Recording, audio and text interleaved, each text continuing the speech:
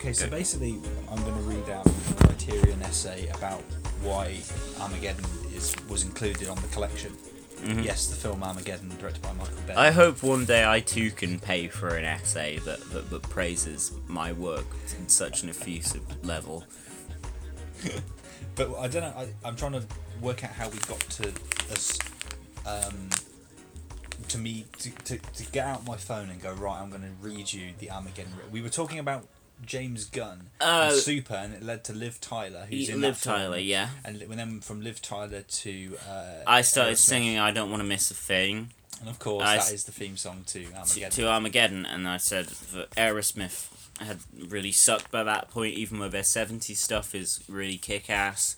Back when they just kind of sounded like the Stones, that was really good music. But then when they took all Bon Jovi's songwriters and started doing these commercial radio singles like "I Don't Want to Miss a Thing," that was really bad, really bad development. Yeah. This is so. Despite what this is the essay that's on. This is the excuse. This is put under the essays categories on the Criterion website, but I see this more of an excuse. They're using this as an excuse as to why this was selected to be given a Criterion release. I'm not going to get into that whole thing of this doesn't deserve to be on Criterion, Yeah, well, I mean, they're a private company. Exactly. Same as any other. They want to, I'm sure Michael Bay films are bought. Despite what you may have heard, Jack. That doesn't say Jack, I just, Really? I was hoping this essay was addressed to me. Addressed to you, yeah. Armageddon Some other Jack. The house. Jack, this film deserves to be on the Criterion collection. Yeah, well, I think every critic in future should make their case directly to me. I may be somewhat more receptive. So, Doctor Strange, fuck off. And I mean, Team America, World Police, really gave it to I think you. I dated his girlfriend, that's why he's pissed at me, yeah. Well, what can I say? Do you take that personally? Do you take any of the criticisms on board? No, you can't. You got to do what you do, and, listen, I mean, I've done 6 movies or whatever, 7, this is my 7th, I mean, sold $2 billion worth of tickets. I mean, at least someone's going to the movie.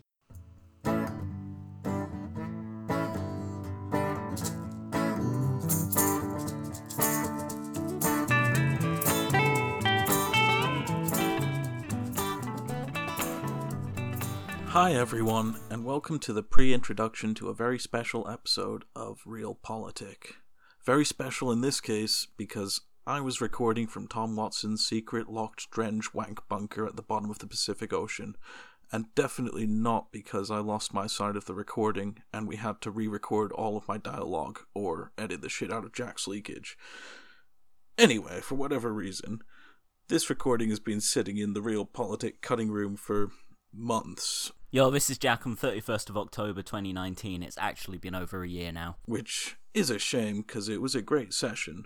So, without further ado, I present our take on Walk Hard, the Dewey Cox story, with myself, Yair, Jack, and special guest, Emmett.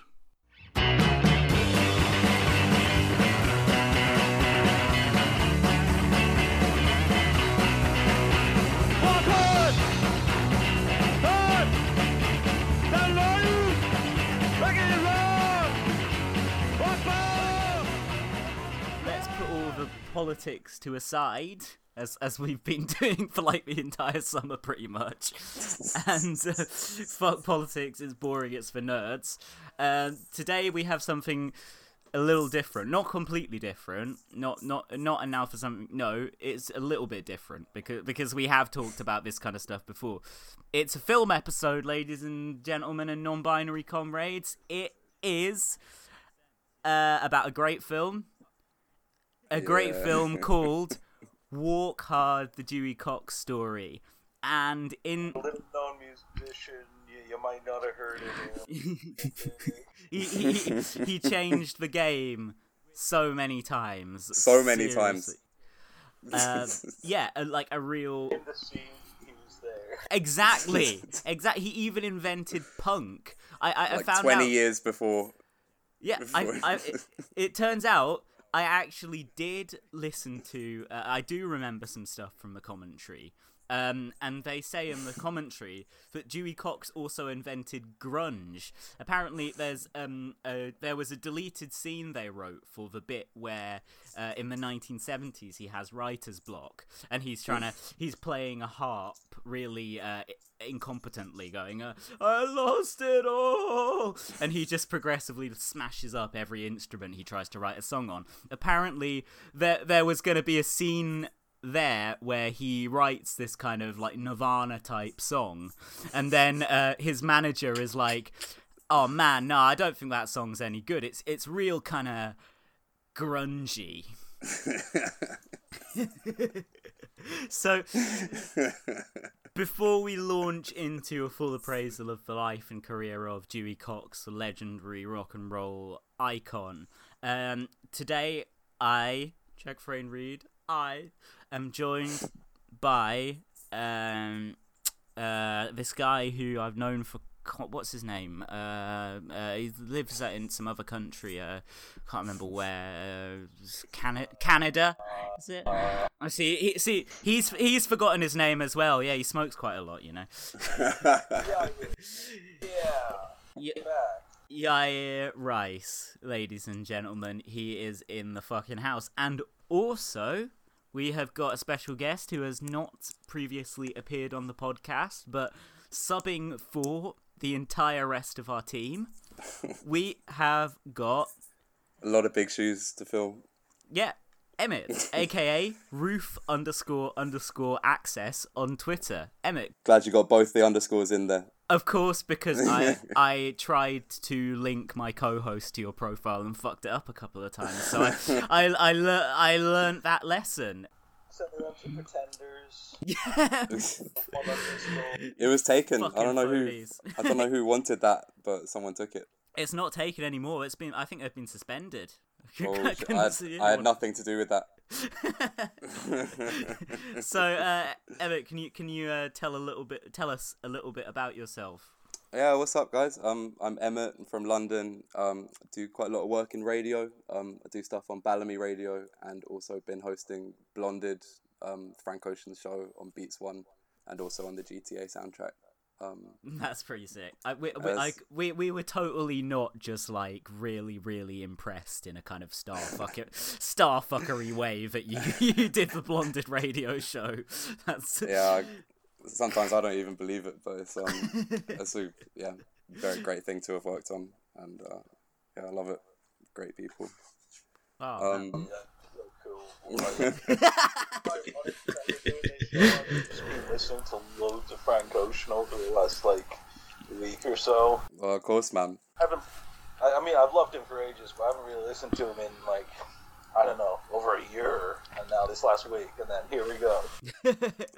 Be cool to be here with you, man. Oh, cool, man. I think Frank is, he's a real cutting edge genius artist. You could say he's like the Dewey Cox of fucking, our era. Rhythm.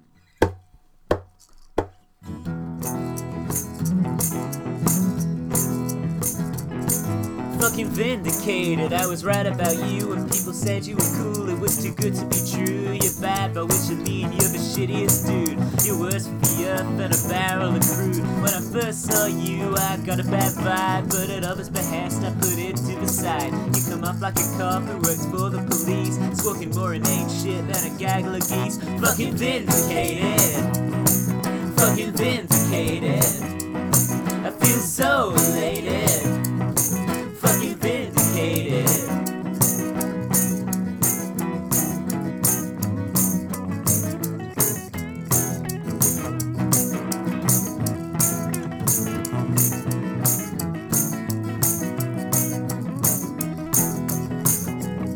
I know I shouldn't take pleasure in the wrong that you done, but I had you marked on day one. You're a real slimy shaker and a mover for sure. I'll show you my food, which will show you the door. Fucking vindicated. Fucking vindicated. You're so hated. Fucking vindicated. Fucking vindicated. Fucking vindicated. Fucking vindicated. Fucking vindicated.